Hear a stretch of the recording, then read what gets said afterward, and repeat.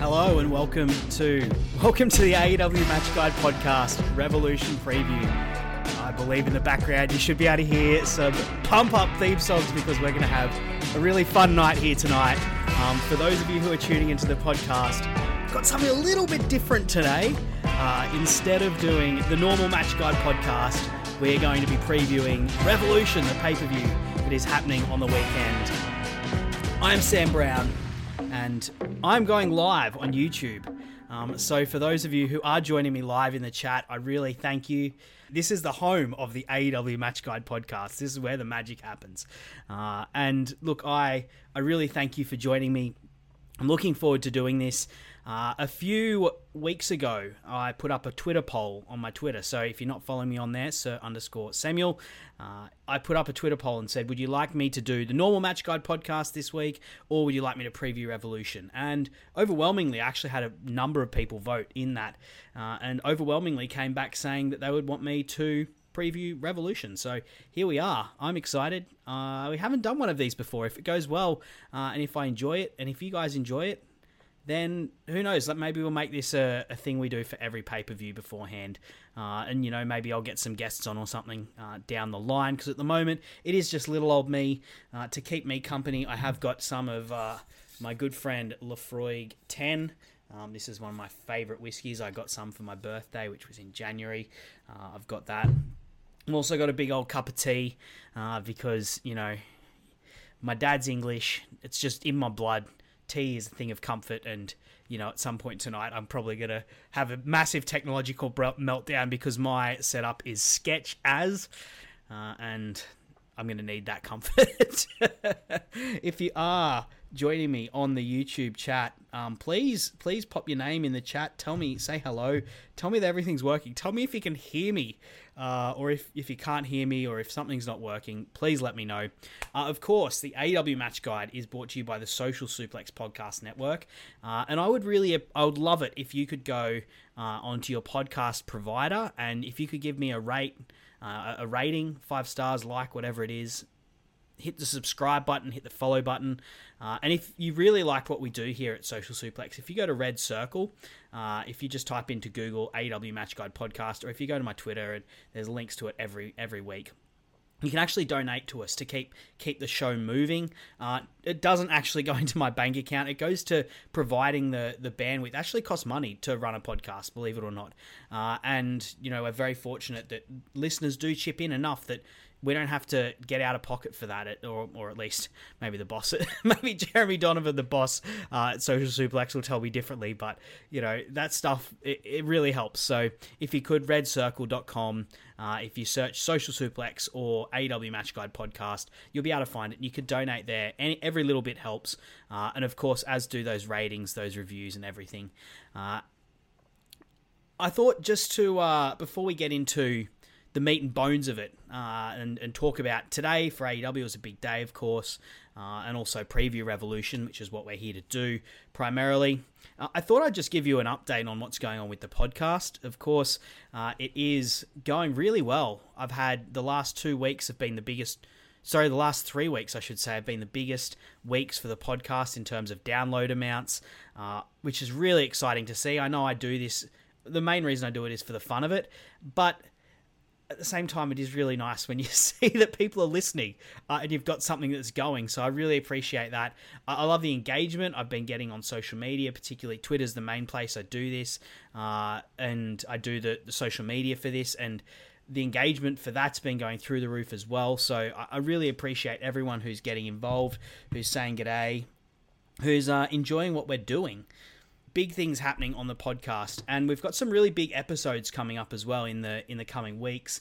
Next week is going to be a big one: Hangman Adam Page versus Kenny Omega from Full Gear 2020. So that will be detailing the sordid history of those two, and the match they had as well, which is an absolute banger of a match, guys. If you haven't seen that match in a while, you're sleeping on it. That's a good match, really solid match, and 17 minutes, very bite-sized as well. And that's with Karo Taro from Wrestle In. She was actually on the media call today, which was cool to see. And then I've got Maki Ito versus Ryu Mizunami. And then I'm doing the week after that a big one. I'm going to be covering all four of the Darby Allin versus Cody Rhodes matches. So we're kind of looking at a series, which will be a bit different. So that's in 3 weeks' time, and that's with a guy called Wrestle Rhymes, who's a great follow on Twitter. And then, look, plenty more coming up. We're going to be doing the Shaq match, which will be fun. And then, look, towards Double or Nothing, I'm actually thinking I'll be doing a big bumper edition. I will be looking at the Stadium Stampede. So that is very exciting, and it's going to be a lot of notes for me going through it. And of course, when Double or Nothing hits, for those of you who've been following since the start of this, since before we had a podcast, since we did the match guide, the actual list, the original list for the best 50 matches for the first 2 years of AEW history, that was from Double or Nothing 2019 to Double or Nothing 2021. So we've got a new Double or Nothing rolling around, and I figure we should probably do another match guide. So we'll be covering I'm 99% sure it will most likely just be this year, unless I get, a lot of people really craving to do another all-time list, but most likely we'll be just doing for this year. And then it'll become a rolling thing, right? Every year we cover the Double or Nothing to Double or Nothing, because that's the anniversary of the company's birth. That's the first event the company had. So that's kind of like a year for the company. Good time to do it. So that'll be happening. If you want to be involved, if you want to actually submit your votes, then reach out to me on Twitter, on wherever you probably found me on Twitter, wherever you find me, reach out and let me know, because I'd love to get more people involved. We had about 30 last time, and I was selective with it, so if your name's WWE Gareth, piss off, you're not going to be invited. But, there's, if you're a good faith member of the AEW fan base, I want to get you in that. I want to make this thing big, but I don't want it to just be... I want it to be people who do think deeply about it, who engage deeply with what the matches are. I'm not looking for just, a tick and flick exercise. I want it to be something that's special and something that's important, and I want the result to mean something. And for that to be the case, we need to have quality contributors. So if you want to be involved, reach out, Sir_Samuel. I'd love to hear from you. But you didn't come here to hear me talk about the podcast all day long, and came here for some AEW content. And it was a big day for AEW. A really big day for AEW. Of course, I'm going live. For those of you who don't know, I'm going live Thursday night in Australia. Dynamite happens midday Thursday here. So it's still technically today that Dynamite happened for me. But yeah, look, today AEW announced that Tony Khan specifically announced that he'd purchased Ring of Honor. And that's a huge thing, right? Like, just by itself, before we know anything about what they're going to be doing with it, that's a huge thing. Ring of Honor has been a giant promotion, and in many ways, the reason I think that this is such a great thing as well, not just for AEW, because it's a great thing for AEW, but for wrestling generally, instead of having this getting slapped up by or snapped up by WWE or some other conglomerate, is that AEW very much is the spiritual successor to ROH. I know that the Elite, Cody, the Bucks, Kenny Omega, of course he was New Japan, but they had that partnership. They really wanted to push ROH to be bigger, and ROH of course had that Sinclair money, which could have stretched if they wanted to invest, but they just didn't want to. And so that's one of the reasons that Tony Khan was able to swoop in and take not just the Bucks, of course, and Cody, but a number of that. ROH effectively died in 2019, even though it only stopped in 2021. It called an end to things in 2021. Like, it took the kill shot in 2019 when so many people left it, and it really only had its own, its own lack of ambition from its owners to thank for that. They were doing great things, and then they did have other things that happened in 2019 that I don't want to get into. Like the stuff that happened at MSG. We're not here to read the writs to ROH. But it's a really exciting thing because it's a prestigious company. It's a company that has got a lot of history, that has produced the majority of wrestling talent that wrestles in big companies in America. Not just AEW. You're talking WWE. You look at their the wrestlers that are a big deal. You know, Kevin Owens is about to have a match with Stone Cold, ROH talent. Seth Rollins, ROH talent. Sami Zayn. The list goes on. Like you could sit here and go through their roster and list off all day long people who've wrestled in ROH, and of course AEW. As I said, it's the spiritual successor to ROH. All In was, I mean, of course we know that the Bucks and Cody put the dollars up for it, but ROH lent a lot of talent. They lent the gear that was being used. They lent the camera crew. I'm not sure how true this is or not, but apparently a lot of ROH signatures on checks paying for that, and they've got the rights to All In at the moment in their video library. So just AEW having that, or Tony Khan, the owner of AEW, also owning that is a big thing. And of course, for those of you who have been keeping up with the news, Cassidy Haynes, who's had a number of huge AEW scoops, he was the guy that first announced that Bryan Danielson was coming to AEW. He exclusively announced that the plans at the moment that were being thrown around was that ROH would be a touring company, and they would be used as effectively like a developmental territory for AEW, which is, you know, fantastic because AEW's got so much talent, and there's so much talent out there in American wrestling at the moment. I think a developmental place would be perfect. You know, Dark and Elevation are one thing, but it's another to have like a separate promotion altogether, where, you know, it's not just some throwaway YouTube thing. Your name is on the poster, so to speak. If you're, you know, maybe say Alan Angels or Daniel Garcia, or, you know, maybe Dante Martin does a shot down there, or you know, any number of people that Sean Dean, Shoddy Lee Johnson, you know, guys who have that talent but just need something to do, and that's a real challenge for them, as opposed to being on Dark or Elevation, where, you know, they might get their rounds in that way, but it's, you know, they're not drawing, so to speak. They're still relying on the AEW brand name to draw and the stars of AEW to draw. So yeah, I'm not sure what's going to happen to the ROH beyond that, really. Who knows? There's so many options that could be up in the air for it.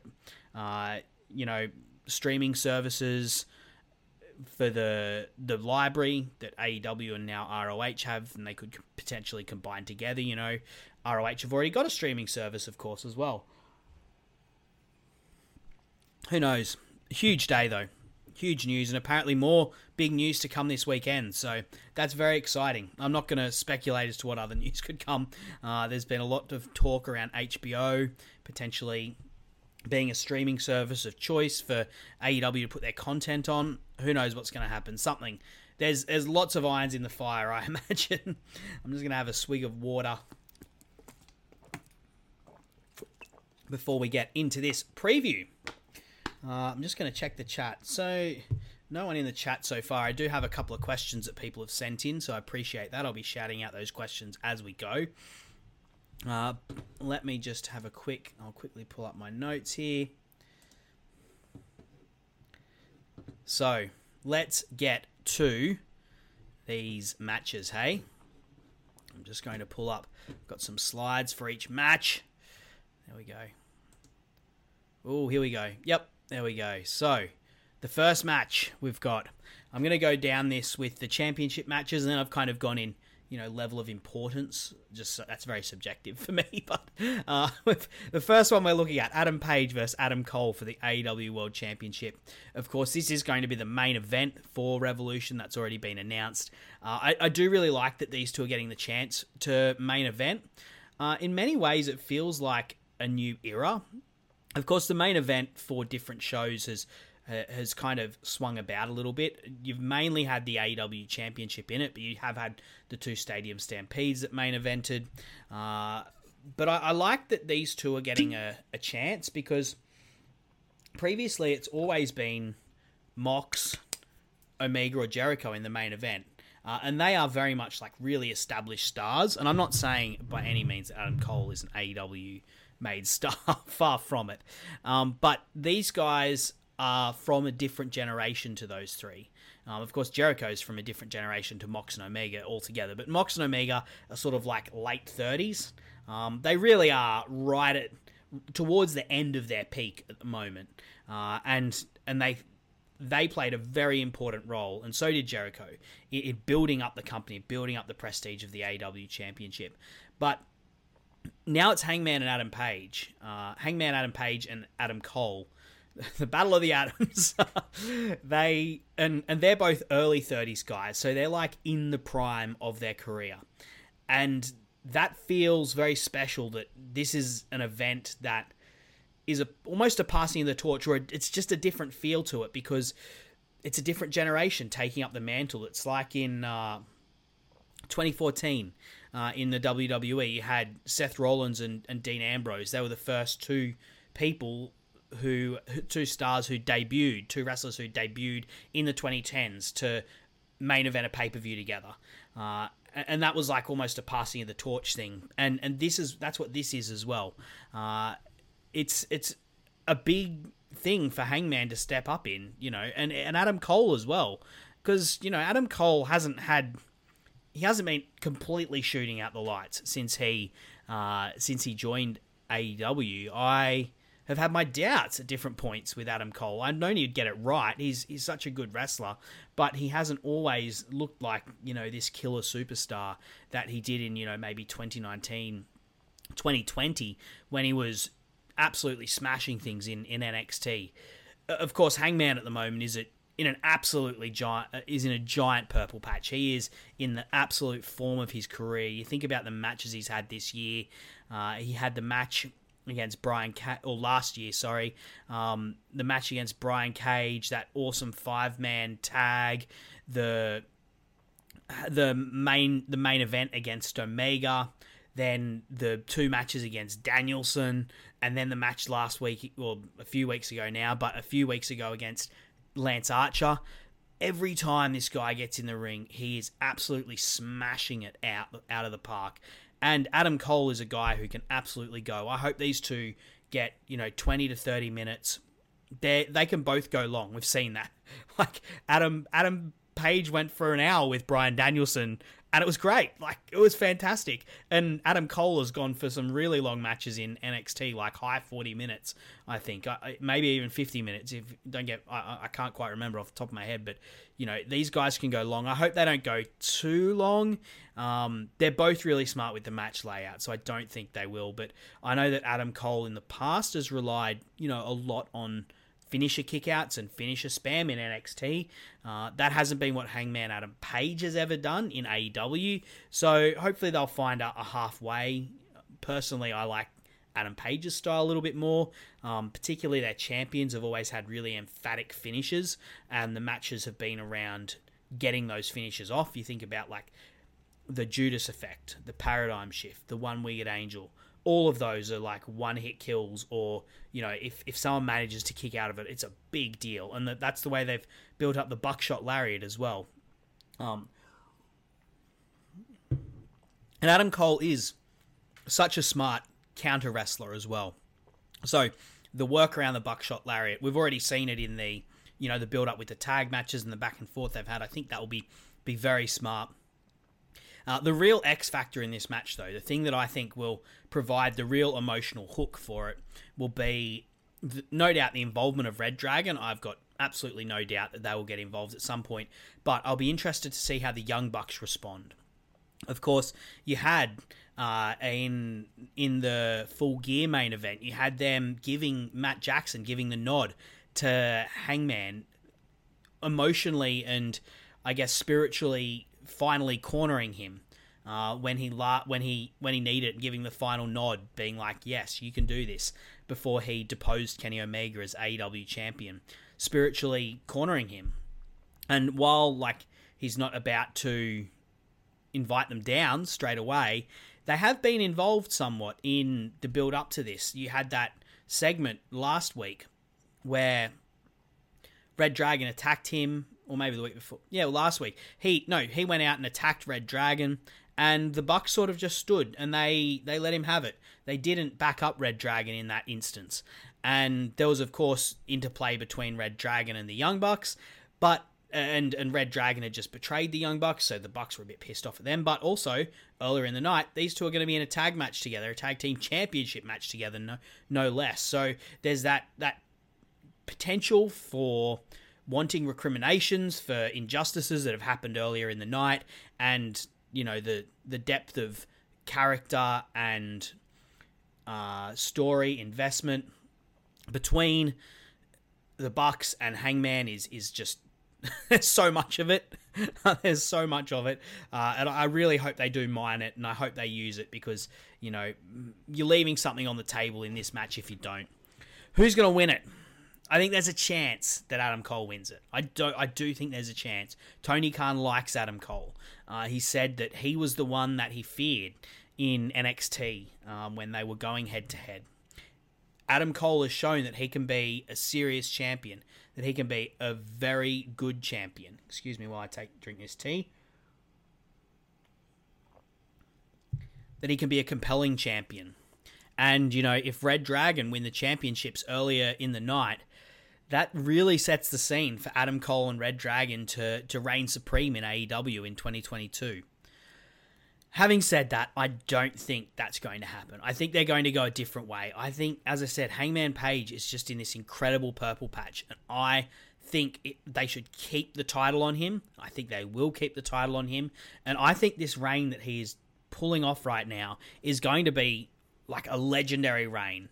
The defenses he's had already have been fantastic. If this one comes off well, like a 4.5 star match or above, it's just going to keep adding to this legacy that he's building, this palmares of just incredible matches that he's had. I imagine there's going to be at least one in between now and Double or Nothing. I don't foresee him losing it before Double or Nothing. At least one more, and then you've got another big pay-per-view main event potentially. This championship reign is something special for Hangman Adam Page, and I, for one, am really enjoying it, and I, for one, really hope it goes on longer. I also think they spent so long building up Hangman Adam Page, I don't think they're just going to keep him as champion for one pay-per-view cycle, given the amount of investment they put into him storyline-wise, building him up to be, the story of the first 2 years of the promotion was the story of Hangman Page. 2.5 years of the promotion was the story of Hangman Adam Page. He was the guy who revealed that AEW was going to be a thing back at the Tokyo Dome. Like, he was the first person to ever show that publicly. This has been something they have been planning for a long time. And I am very quickly verging into territory that we'll be covering on the podcast next week when we talk about Hangman and Kenny Omega. So I'll keep myself succinct. Well, not really very succinct, because I've already blabbered on for ages about it, but I'll stop myself now. Hangman Adam Page, he is going to be the one to take this. Second match that we're going to cover, I predict he's going to be the one to take it. Second match, Britt Baker versus Thunder Rosa. And I've actually got a question about this one from Joey O'Doherty from Voices of Wrestling, also starting a podcast called Wild Thing, a podcast about Jon Moxley, which yours truly will be appearing on the debut episode. I'm not sure when it's going to drop, but keep an eye on Joey O'Doherty. He's also a great Twitter follow. Shouts to Joey. Him and I will be talking about Dean Ambrose versus William Regal from FCW. A great feud if you've never seen it. Anyway, here's a question about Britt Baker versus Thunder Rosa. Britt Baker could lose her title Sunday. Would you agree that her reign has been one giant holding pattern since winning it, and overall it's underwhelming? For those of you who do follow me on social media, you'll know that I haven't been a great fan of Britt's title reign. I've never actually honestly been the biggest fan of Britt Baker at all. I very infamously gave her, when I did an article back in like really early 2020, this was before she'd maybe only had like one promo as her character, and I was rating the AEW rookie, so I gave her an E-. It was the lowest ranking for anyone except for the librarians. That was pretty harsh on her early, and of course I saw the improvement. I'm not an idiot. I'm not blind. But even so, I feel like she hasn't really developed her character since she was champ. Since even before she was champ in 2020. And I don't think she's done all that well in the ring either. So, you know, like, that's the two things you look for, right? Like, you can rely on character or ring. I ideally want to get both going, right? But at least you've got to have one pumping. And I feel like she hasn't actually... Her strength is character, obviously. And but she hasn't really been shooting the lights out in that aspect at all. I think part of it, though, is she hasn't really been helped by the booking of it, and Joey kind of mentions this or alludes to it in this question where he says, has it just been one giant holding pattern? I feel like she really hasn't had any realistic challenges. It's felt like this match with Thunder Rosa's been like plastered on the wall since before she even won the title from Hikaru Shida. And that's been really to the detriment of the matches, because, as I said, the matches haven't been great, but, you know, if there was actually a question mark in some of the matches, maybe it would have been more, you know. I think the closest we've had was the Ruby Soho, and I was saying, switch the title there just to throw a cat amongst the pigeons, because no one thinks that Britt Baker's going to lose right now, but there's a chance that Ruby Soho could do it. She is, you know, someone who I guess could do it. And at the time was sort of riding a wave of momentum after her debut. She had some good promos early on. And I was saying, switch the title. Britt Baker can win it back quickly, but, you know, at least then it adds some uncertainty to what felt like, well, a holding pattern, really, as Joey said. And I don't think Britt's title reign's been helped by that fact. Of course, this match is great. I do think, well, actually, before I move on to that, one thing I will say is that I do think the women's division has improved while she's been champion. And that's been for a number of things. Firstly, she is undeniably popular. So she has been, you know, that title has been on Dynamite every single week, which isn't something that happened for Hikaru Shida for various reasons. And part of the reason for that is that Britt Baker is a great promo. And she's very popular and people like doing her chant. So she is on TV just about every week. And a lot of the time live in the ring with a microphone in hand or wrestling. So the women's division in general has just been going better. There's lots of other things that have been contributing to that, but no doubt one of the reasons is Britt Baker. So I do need to give her the credit for that. This match, though, this is the biggest possible match I think the women could do right now. As I said, this was something that felt like it was written in the stars from even before Britt Baker was the champion, and sometimes to the detriment of her overall reign. But it has meant that when we've got to it finally, it feels like a big deal. It feels big time, particularly now we've seen them going back and forth on the mic, back and forth in the ring. It feels like a big deal, and it all stems, of course, from the fact the second match they had a first match, which was just a normal match, but the second match they had, which Thunder Rosa won, of course, was the unsanctioned match, which was just such a blowaway success for the women's division and for both wrestlers. And so this has been something that people have been clamoring to have again at some point. And I think now is the perfect time to do it. We've waited long enough. Britt Baker has had a great chance to have a big title reign before she's had to do this one again. And people have been on the edge of their seats for long enough. You don't want to leave them on the edge of their seats for too long. But now's the time to do it. The time is right now. And Thunder Rosa is the right person, I think, for this. She has so much fire and spunk. The audience believes in her. She reminds me of like Jon Moxley or Darby Allin, in that she has all that fire, and she has a bit of violence to her and a bit of edge to her, so she can get away with, like, if she got out a chair and she blasted Britt Baker with a chair, I don't think the crowd would mind too much because of who she is. That's the kind of person that she is, and the audience respect that and they like that, because you know what? She would take a chair to the face herself and keep fighting, and she wouldn't care about it. She wouldn't cry foul, because that's the kind of person she is. And I think she's potentially a great champion if they decide to go with her. And I'll tell you what I think will happen next. I do hope they'd get a decent amount of time for their match. They had some weird timing issues in the tag match on Dynamite, like some kind of hesitancy and stuff. I hope they work that out before the match. I think these two have great chemistry. We've seen it before. And in a normal match, they've actually had a normal match before as well, and it's pretty decent. So I'm hoping they get a decent amount of time. I hope they get a good card placement where they're not, serving as the come down for one of the bigger matches, because there's a lot of big matches on this card.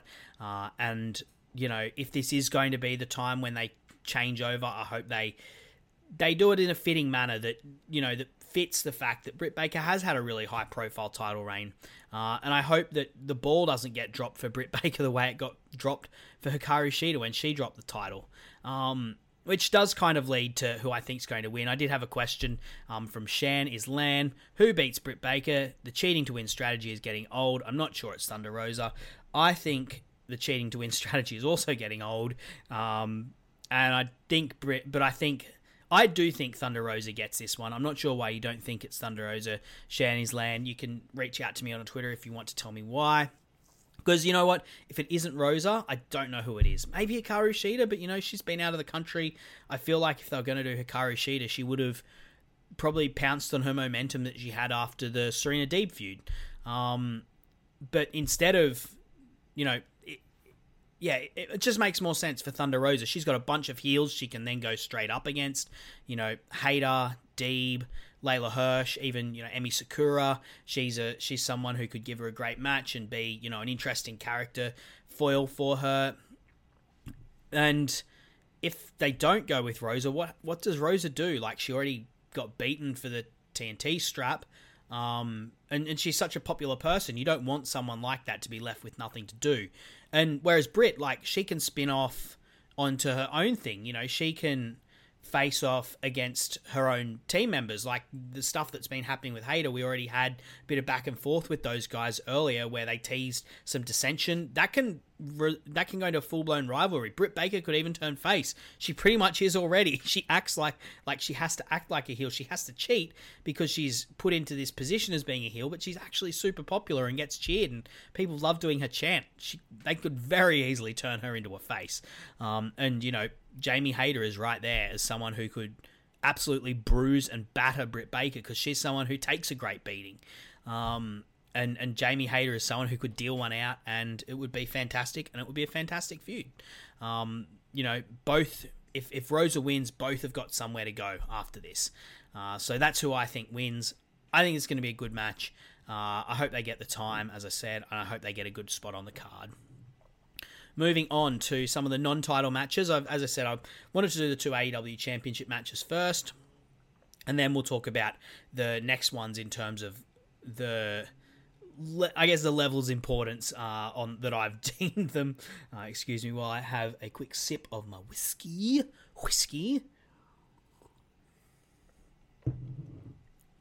And let me know in the chats what you think about these matches as I go through.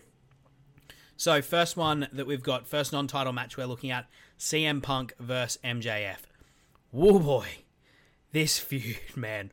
This feud has been absolutely legendary. If they can land this plane at the pay-per-view, this could truly be one of the greatest programs of all time. I've always been a proponent of complexity of character in wrestling. Someone who I've always been a proponent for having layers to characters. And the stuff that Cody Rhodes was doing last year was driving me bananas because everyone was saying it was complex, but it wasn't. It was this weird meta thing, face-heel dynamics all messed up. That's not what I mean by complexity. This program is what I mean by when I've talked about complexity in the past. Oh man, there's so much stuff to chew on in this. The way that it's gone from, at first, the first time these two promoted each other, they were basically peacocking and dick measuring. They were basically seeing who could come up with the best insult. It was really shallow and surface level.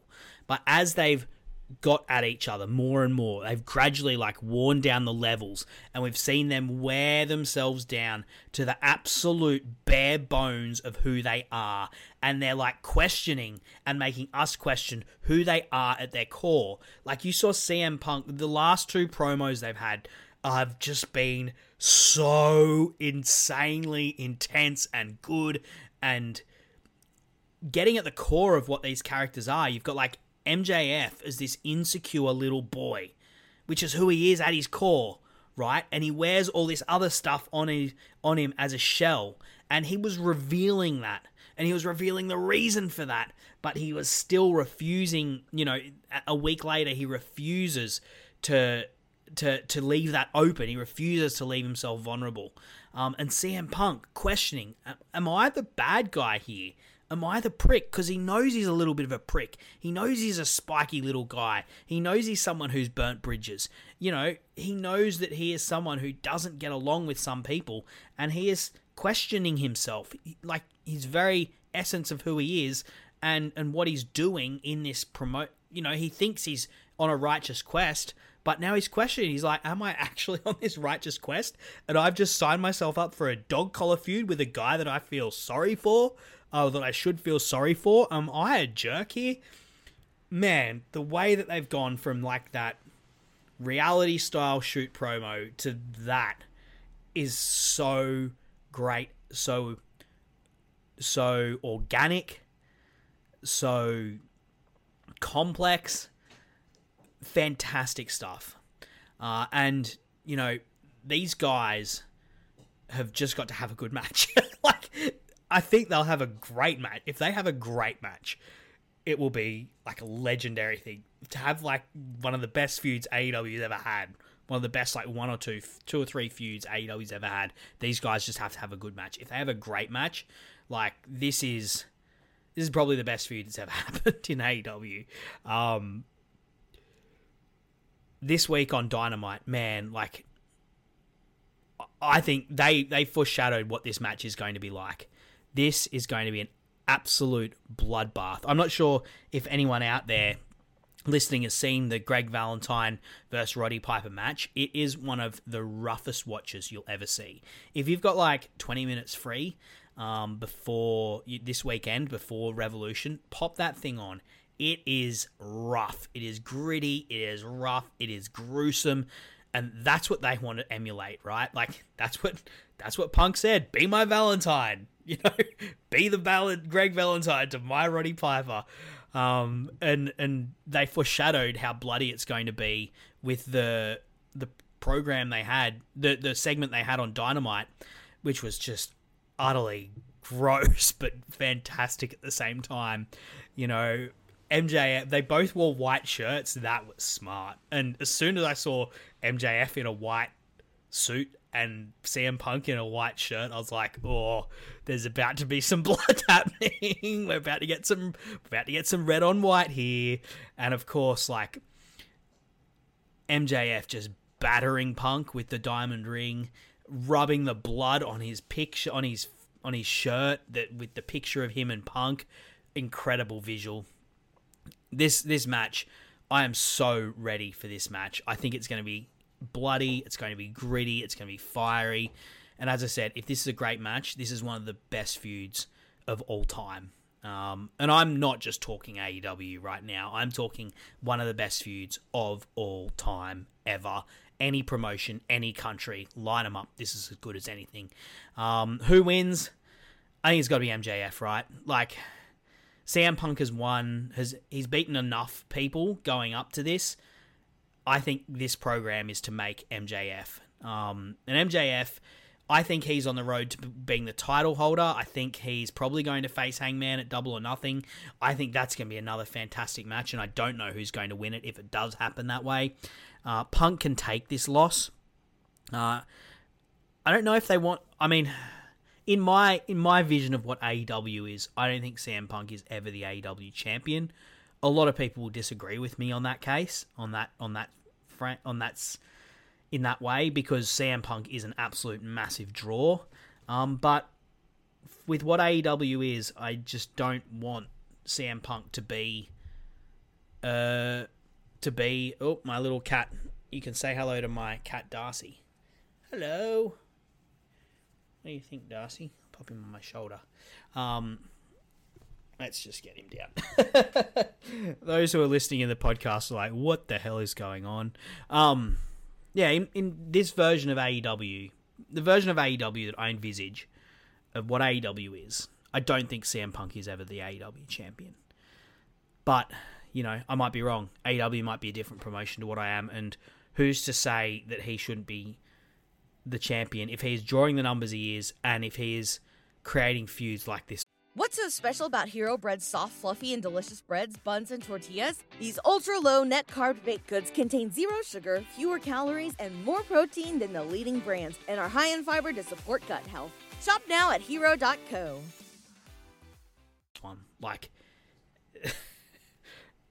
He may as well be champion. This is probably the hottest feud going on at the moment, right? And CM Punk is 50% of it. I mean, MJF is more than pulling his own weight as well, but but I think MJF takes it because I think this is the catapult to get MJF back in the title scene, and I think he faces the Hangman at Double or Nothing. But this match is going to be bloody. It's going to be rough. It's going to be awesome. I can't wait. Which moves us on to another match that's promising a lot of violence. Oh, I've not been pressing through the slides. Silly me. Silly me. Which brings us to another match. Bryan Danielson versus Jon Moxley. The match about violence. Beautiful pro wrestling violence. I've got to say, while I've been lavishing praise on MJF and CM Punk. Of course, I've loved the promos for Mox and Danielson. Man, AEW is turning into a promo promotion, right? You have got to be able to cut a hell of a promo to stand out in AEW. It's so funny, you still see some of the fucking idiots. Sorry, shouldn't swear. That's what I think of them, though. Some of the absolute worst people on the internet. I'm talking the absolute dregs. I'm not going to name them. There are... the one I'm thinking of right now, his initials are also the initials for bullshit, which is what he spouts on a daily basis. But, they still say AEW is all personality and all flippy vanilla midgets. It's still 2019, and Marco Stunt's still on Dynamite. And I loved Marco Stunt, don't get me wrong, but if you watch a Dynamite today, in the last couple of months, the promos have been absolutely insane, and this has been another program that has been delivering with the promos. Jon Moxley is an absolute poet. He has such an incredible way with words. The way he talks about it, the way he's talked about this match, it's just been spine-tingling stuff. And both of these guys just look so hungry and so into it. They're both just reveling in what they're able to do right now. Moxley, he looks so motivated. He looks as fresh as he did when he showed up in AEW and breathed that...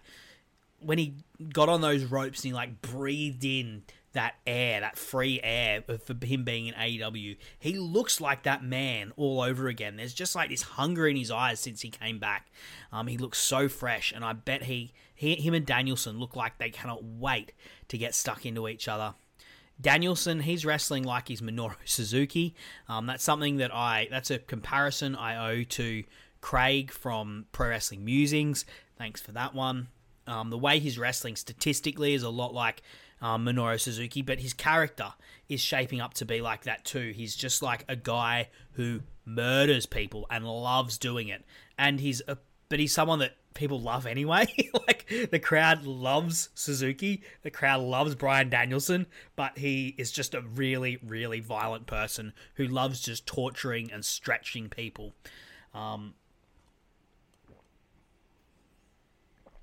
These guys have been talking a lot about blood and violence, so I expect there to be blood in this match.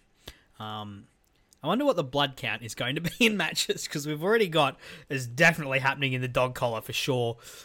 Britt and Rosa, there's a high chance for that one to have some blood. Paige and Cole, Page loves a blade job. He loves a blade job. This would be his first clean title match if he doesn't. And these guys will definitely be bleeding given what they've been talking about. I expect it to be like really technical though. Moxley, of course, is a brawler, and that's what he's most well known for, but he loves like the Bloodsport style matches. He's always on the Bloodsport cards. He loves MMA, and he loves wrestling in that style as well, and that's the kind of style that suits Danielson down to the bone. So I expect them to have that kind of a, like, the strikes are going to be hard, and if he gets opened up, it's going to be with strikes. I don't think there's going to be weapons involved. I think Danielson will probably like hard way Moxley or something like Brock Lesnar style, and that's where the blood's going to come out. There's going to be lots of submissions. It's going to be really interesting, and that brings me to who I think is going to win. The question I got for was from Char at MoxCrew 2021 on Twitter. Really great. If you're a Jon Moxley fan, she is a really great follow. Massive Jon Moxley fan. Really positive person to follow. Definitely recommend getting behind her. She said, will the outcome of the Mox-Danielson match lead into them teaming up? And that kind of hints at what my win is going to be. I think Jon Moxley is going to win. I do think that is going to result in them teaming up. I think he's going to win, but they're both going to have respect for one another. And Jon Moxley winning serves to further their story. I think it serves to grow the chip that's on Danielson's shoulder. And it's going to build to a day when Danielson stabs him in the back. I think that this would be, that these two having like a dojo would be just a fantastic way to occupy them both. They're two giant stars. Neither of them are going to be in like the title scene anytime soon. Danielson because he's just come out of it. Moxley because, quite frankly, he'd have to win it if they put him in it at this point because the crowd love him so much. And I don't think either of them are going to be doing that in 2022 at least. And this is a great high-profile thing for both of them to do, and would give them a chance to work with a bunch of rookies as well. So I think that would be down in the mid-card, but uplifting the people they're working with. So I think these two teaming up would be a fantastic way for this program to progress afterwards. And that brings me to my next question. From Gareth_EU from Eno Wrestling, another great mate on Twitter. What if after Mox beats Danielson, Daniel Garcia hits the ring and starts beating up Mox, and then Danielson joins in, and Shota Umino comes to the rescue? Shooter, what would happen? And I said, I think my response would be, I think I said on Twitter, you'll probably hear me from the UK if that happens. Of course, Shota Umino was the young lion that Jon Moxley sort of partnered with when he was in New Japan in the G1. They had a match at Dominion in 2019. Jon Moxley beat him pretty easily and pretty quickly in like 4 or 5 minutes. But Shota Umino got a chance to like have a couple shots in there. He was at the time like the number one young lion over there. And he did enough to earn Jon Moxley's respect, because he then became like Moxley's second as he went through the G1, and he entered with Moxley, carried his championship. Eventually, like they ended up with like a really heartwarming bond where like partway through, Shota started wearing a jacket that Moxley had given him that said Mox on the back. And to this day, so Shota Umino left New Japan, went on to go on excursion. That's what the Young Lions do, and has adopted the nickname Shooter, which is what Jon Moxley called him, and continues to like note the fact that Jon Moxley was one of his mentors, and so one day these guys are going to cross paths down the line. And if that was to happen, Shota Umino's in the UK at the moment, so he can definitely fly across if they wanted to do that. Bloody hell, that'd be fantastic. I'd love that. I love Shota Umino in New Japan, and I loved his partnership with Moxley. So, bring that on. If it happens, I'd love that. Moving on, Eddie Kingston and Chris Jericho. The first thing I'll say about this one is, I am sorry, Chris Jericho. I was one of the people that was busy writing Chris Jericho off towards the end of last year. I didn't like him as a face. I didn't like the stuff he did with... he was doing with American Top Team. I hated the promos he was cutting. I thought he came across as smug and gross, and I thought his act was wearing thin. I should have remembered that's Chris Jericho. This is a guy who I don't think he reinvents himself quite the way we give him like he gets credit for sometimes, but he is a guy who just knows how to make a couple of tweaks, just changes a couple of dials, and all of a sudden he's relevant again. You know, in this case, it's been he's turning heel again, which is he's always been best as a heel. His character just works best as a heel because he's a bit of a ultimately the kind of guy that Chris Jericho is. He's a bit of a rock star. He's a bit up himself. He thinks he's pretty good, and so leaning into that as his character has always worked best for him. And he's lost a bit of weight. Good on him for that. And of course, he is working against the most over face in the company, which can't help but hurt. Can't hurt but help. I'm so glad they turned this into a heel versus face thing as well, because Chris Jericho just no one can get cheered against Eddie Kingston. CM Punk, first big feud of his return up against Eddie Kingston, gets booed. And that would have happened to Chris Jericho, but now he's leaning into it. It's fantastic. And I hope Jericho goes back to like his 2018 New Japan brawling style, like the kind of brawls that he had with Tetsuya Naito in 2018 and then at the Tokyo Dome in 2019. I just heard some cats going at it. Not my cats, though, so that's okay. I've got the window open in here because it's a bit hot, and I just heard some craziness happening outside. The kind of brawl, I would love to see Chris Jericho have the kind of brawl that he had with Tetsuya Naito against Eddie Kingston. I think Eddie Kingston would just thrive in that sort of environment and in that sort of match. And I think sort of the X factor in this one is what does Santana and Ortiz do?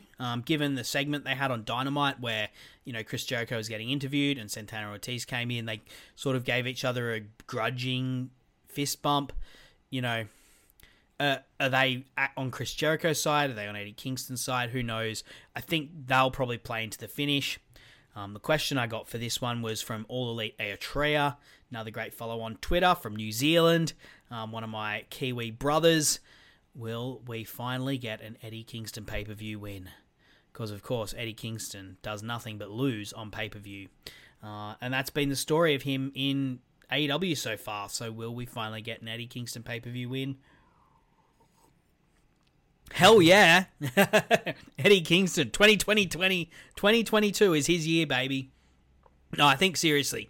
I think the dynamic here has been set up perfectly for Eddie Kingston's first big win. Like Chris Jericho, like dialing up the arrogance, dialing up the fact that, you know, he does have a far more impressive history in the industry than Eddie Kingston, dialing up the fact that he's in better shape than Eddie Kingston right now, dialing up just the levels of smugness that he carries naturally, and it sets up Eddie Kingston perfectly to overcome, right? Like, the crowd is going to be so behind Eddie Kingston by the time this happens, and they're going to want Eddie to win, and I think he does win. And it just doesn't make sense for Jericho to win. Like, what does Jericho do if he wins, and what happens to Eddie if he loses? Like, does Jericho go on to... I guess Jericho could have, like, a big feud with someone like CM Punk. I don't personally want to watch that. I'm sure people would, though. But as a heel, like, he has a lot that he could do. He could go and have... Like, he could finally have a program with Sammy Guevara. I'm sure there's meat on that bone, right? They've got a massive history in AEW, and they could definitely get stuck into things. And we never got a proper breakup of the Inner Circle with those two. And that was a program that I think people were sort of penciled in. So we could get that if he turned heel. He could, go and work with some of the other pillars. He's got history and beef with guys like Darby Allin. He's got history with Jungle Boy, of course, and he could build on stuff that he's done with the Killers, so to speak, with like your Daniel Garcia, maybe not Daniel Garcia because he's also a heel, but like Dante Martin, Hook, man, Chris Jericho and Hook, that would be hilarious. That would actually be fantastic. The influencer versus the actual coolest thing in AEW. I don't know if Hook's ready for that sort of level of feud right now, but he did it with Orange Cassidy, so who knows? I think this is Eddie Kingston's. I think Eddie Kingston is set up for big things in 2022, and that starts with him getting his first AEW pay-per-view win against a former champion, against Chris Jericho. Hopefully. So, moving along in the card, moving on to Jurassic Express versus Red Dragon versus the Young Bucks for the AEW Tag Team Champions. This is an interesting one, right? Like, I feel like it's very cold. They've had two really good matches in the last 2 weeks, which has sort of heated things up. And of course, having Red Dragon and the Bucks in there, given like the tension that's been shown between those two teams, is a smart move. But I also think it's someone in the chat, DV in the chat said QT Marshall always sending people to get Hook. It's actually hilarious. It is hilarious. It is. But as I was saying, Jurassic Express and versus Red Dragon versus the Bucks. I feel like Jurassic Express are like really the third wheel in this more than any other time they've been in like a tag team feud. They feel really extra and really tacked on to a feud that the Bucks and the Red Dragon are having. I've no doubt this is going to be a great match. Like, you look at the people that are in it, how could they not? It's the Bucks always bring it on pay-per-view. For Red Dragon, this is their first ever pay-per-view appearance for AEW, and of course Jurassic Express. This is their champions at the moment. They're going to want to make a statement. And there's lots of character and story stuff for them to play with, of course, between Red Dragon and the Bucks. Bucks and Jurassic Express have got beef as well. They've been going back and forth for quite a while. So, there's lots of stuff for these guys to play with and set up. The Bucks are absolute masters of setting things up. I don't normally like a triple threat tag team match. It's kind of clunky and awkward in the way that it works, where like the people can be tagged in, like opposite teams can tag themselves in. That's kind of weird to me. There's a great thing where someone's like, is it possible for the two members of a team to pin each other? So one member, like Nick Jackson pins Matt Jackson, and if that happens, do the Bucks then actually just win? Because one of the Young Bucks won, got the pinfall. And, it's possible in this kind of thing because this is a logically flawed match. But because it's got the Young Bucks in it, I believe they can make it amazing because the Young Bucks are friggin' wrestling geniuses. But yeah, as I said, lots of stuff to play off. In terms of who's going to win, I think I've immediately put a line through the Bucks. I don't think they're going to win it. I don't think there's much... I think there's much point of them becoming tag team champions again. They are the highest profile team, of course, in the tag team division, but they literally cleared out the division 6 months ago, so there's not much point in them doing that again. Red Dragon, which leaves Red Dragon or Jurassic Express. For me, this all depends on Kenny Omega's health. If Kenny Omega's healthy, I think they will transition from this into a full-blown Adam Cole and Red Dragon versus the Elite, the Young Bucks and Kenny Omega feud, and that would be a hell of a way to kick off a trios division if there is going to be a trios division. If not, so if that's the case, of course, Jurassic Express will get the win. I really think, though, that if that's not the case, I really think Red Dragon have a strong chance. They've made a debut. They've recently debuted. They're a strong team.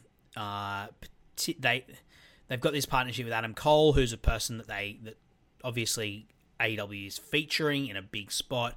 I think Red Dragon are within a shout, but my pick is Jurassic Express, with Red Dragon and the Young Bucks sort of costing each other, and then that feeding into the tension in the main event, which will be it'll set things up nicely for that.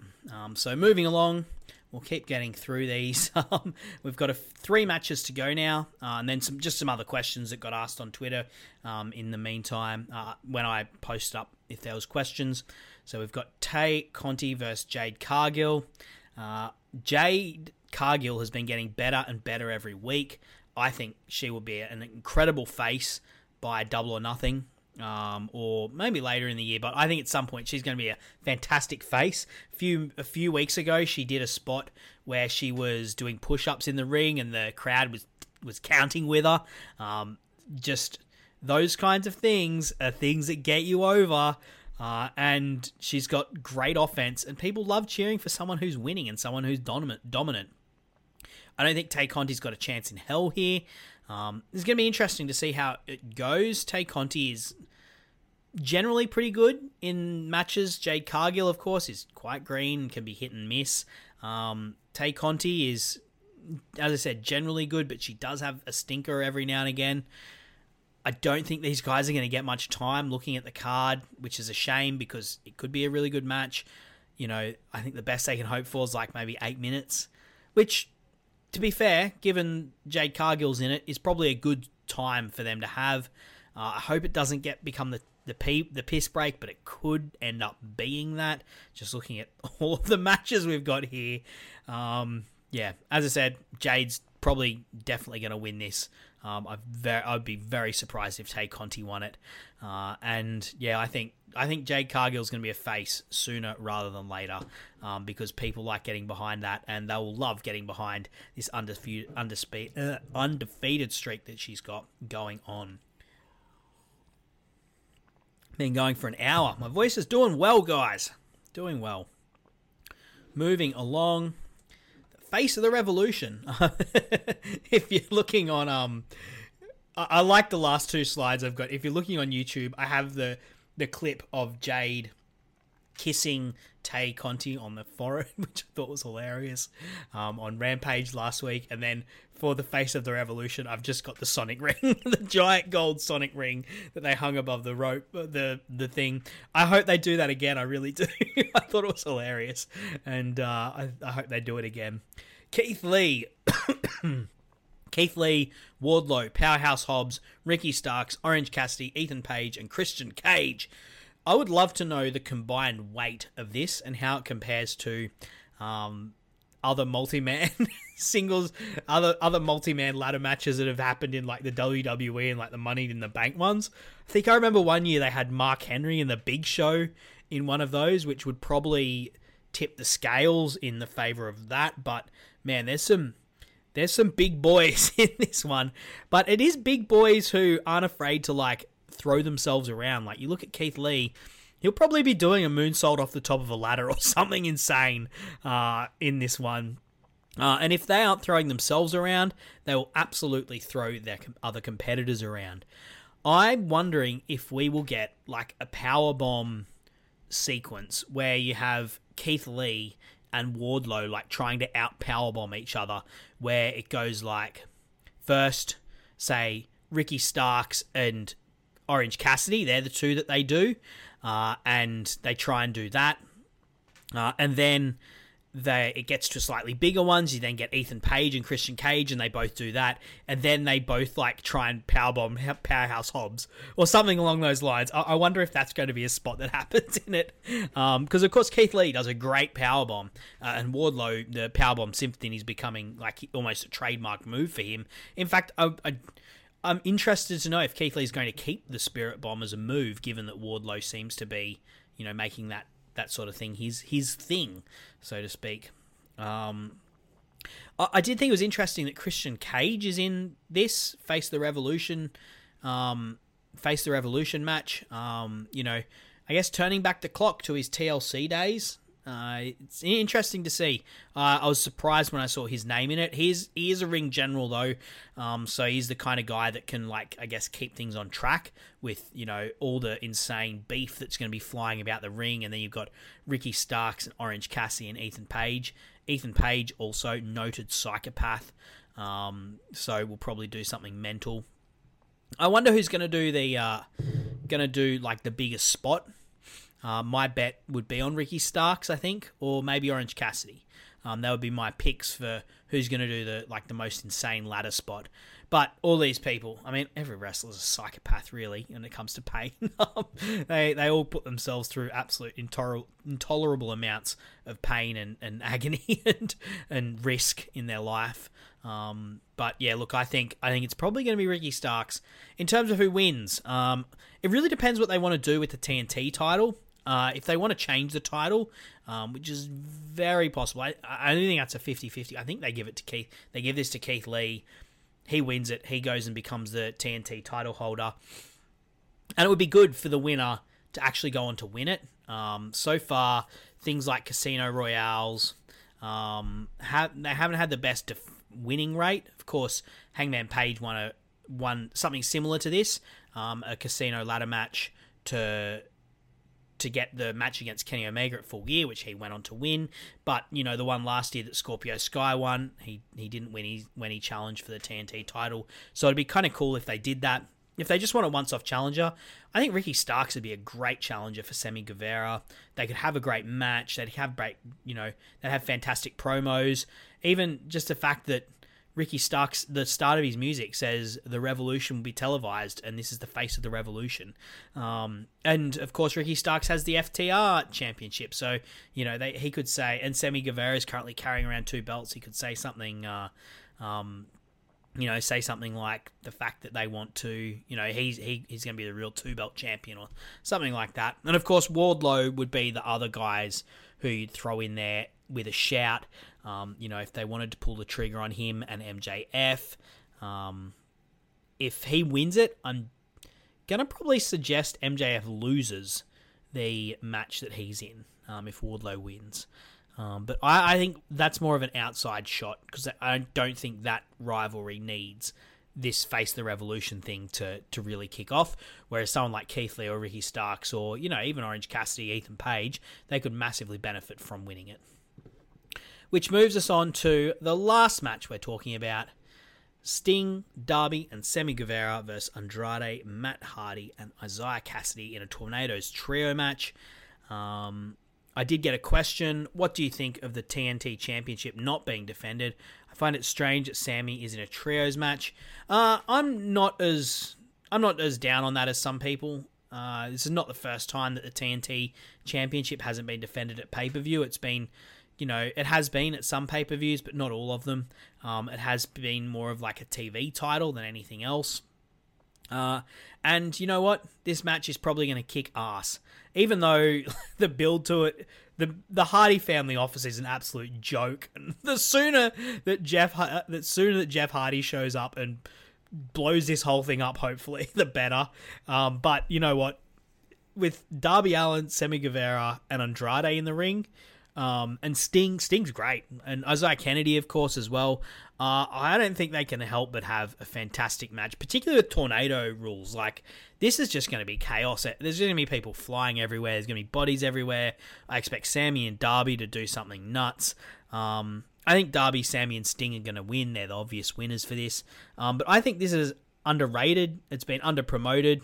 And, the story going in's been a bit of a joke. It is a shame that Sammy, as the TNT title holder, is sort of sidelined a little bit and in a bit of a nothing feud at the moment. But that's the way it is. He'll have a great match, in a couple weeks' time when he defends it against Keith Lee or Ricky Starks, whoever wins the Face of the Revolution match.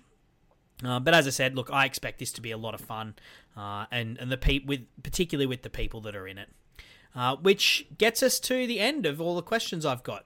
So thank you to the people who sent in questions, and thank you for the people who've listened into the match previews I've got. If you've got anything you'd like to say, drop it in the chat. I do just have another couple other questions I'll get through before we wrap things up tonight. So I put out a call on Twitter. I've been going through some of the questions. Some of the questions didn't really relate to a match specifically, so I'll just go through them now. Lefroy whiskey, man. It's good stuff. Good stuff.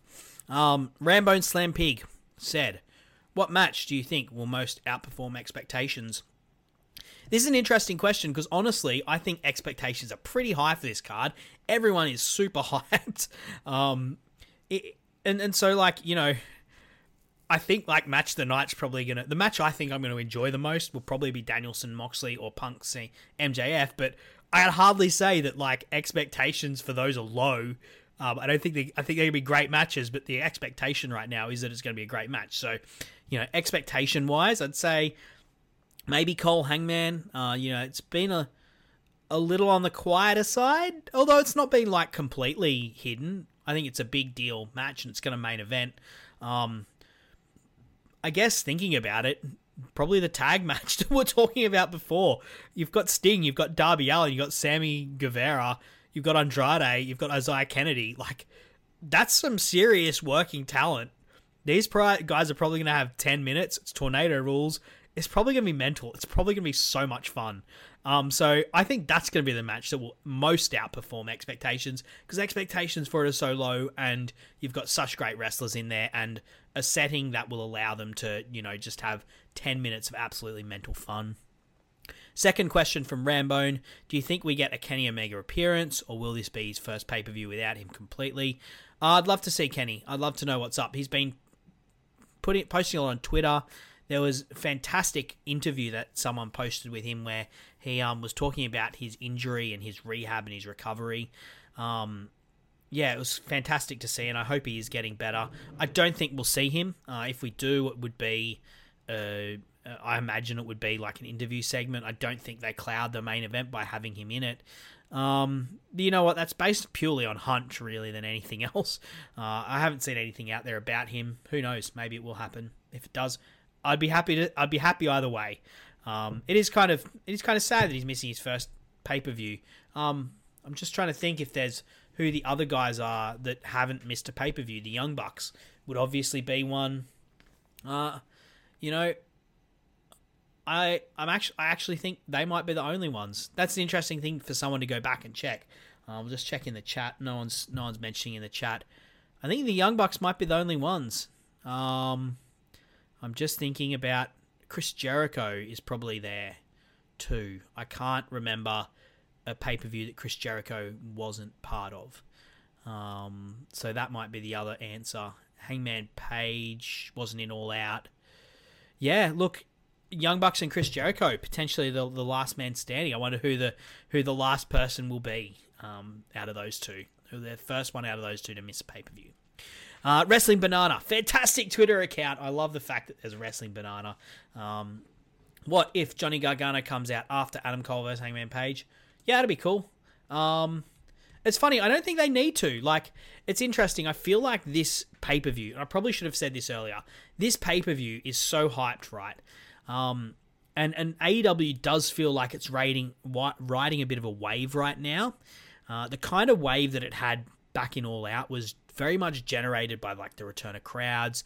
They were, of course, peaking a number of stories, but you also got like the euphoric debuts of CM Punk, Bryan Danielson, Adam Cole, which really like I think helped crest the popularity there. Whereas now it's, of course, you have had a couple of debuts like your Keith Lees, your Brody Kings, but I feel like the wave they're riding now is more of their own narrative making. It's through the effort they've put into like Hangman Page's title run, the MJF CM Punk feud, the stuff that Moxley's doing right now with Danielson. It's more built with TV and with the stories they're creating and the characters that they're building, which is a good thing to see, because you can't always debut guys like CM Punk and Bryan Danielson. There's very few other people in the world of wrestling that have the sort of cachet and the sort of audience investment those guys have got. So you can't just constantly be debuting people on that level. It's impossible. But a good wrestling promotion should be climaxing because they've built it. They built it themselves through the characters, through the stories, through the matches. And that's been a really good thing to see. If Johnny Gargano comes out after Adam Cole vs Hangman Page, that would be awesome. It'd be a big deal. I'm not the biggest Johnny Gargano fan ever, but I'd be stupid to think that he's not talented. Like, he's had a lot of great matches, and I've enjoyed watching him a lot. It wouldn't completely blow my mind. Like, I wouldn't be complete. It's not like John Moxley redebuting for me. But I know there's some people out there who Johnny Gargano is a huge deal for, and they've invested a huge amount of emotional energy into, who would love to see Johnny Gargano. So, if he turns up, that's fantastic, and he would just be another great addition to the AEW roster. And you know what? He'd be a great person for Hangman Page to bulldoze over, as he bulldozes over another of the former NXT champions. Last question from DL Harris. Here's a question, but since it's not specifically related to the pay-per-view, it doesn't have to be part of your preview. Well, it is, DL Harris. You're the last question. Good luck. Who eats pins in the House of Black? No one eats pins in the House of Black. They always win. No, I don't know. I don't think it really matters, honestly. You're probably not going to be pinning Brody King a whole lot. I don't think they're going to be losing a whole lot, to be honest. The House of Black, as a unit, I don't think they're going to be losing a whole lot. Look, if they're doing a trios match, then Buddy Matthews is the obvious answer, but I don't think they're going to be losing a whole lot, because I think they're a team that's going to be built up quite a bit, be it as trios, be it as a tag team of two, be it Malachi Black having a run in the singles division at some point. All of those things would be great. But that brings me to the end of this podcast. Look, if you've been sticking with me for the whole time, I really appreciate it. Thank you to the people who've watched live on YouTube. I appreciate that as well. I love doing this podcast. It's a lot of work, don't get me wrong. And there has been times where I've been like, is the juice worth the squeeze here? Like when I'm editing something at 11:30 at night and I've got to go to work the next day. But I really enjoy the conversations we have here. I really enjoy the engagement that we're getting. And I think this is a podcast that is doing something different. There are, of course, other match guide style podcasts that do something similar to what I do. In fact, I basically copied some of them. But there's no one else in AEW that's like contextualizing things historically the way that we do here. And I love having the conversations I do with the people that jump on the podcast. And I love that people listen, and I love that people engage with it and seem to appreciate what we're doing. So thank you so much for being a part of this. As I said, if this podcast is received well, I've enjoyed doing it. It might be good to get a guest on because my throat is getting parched.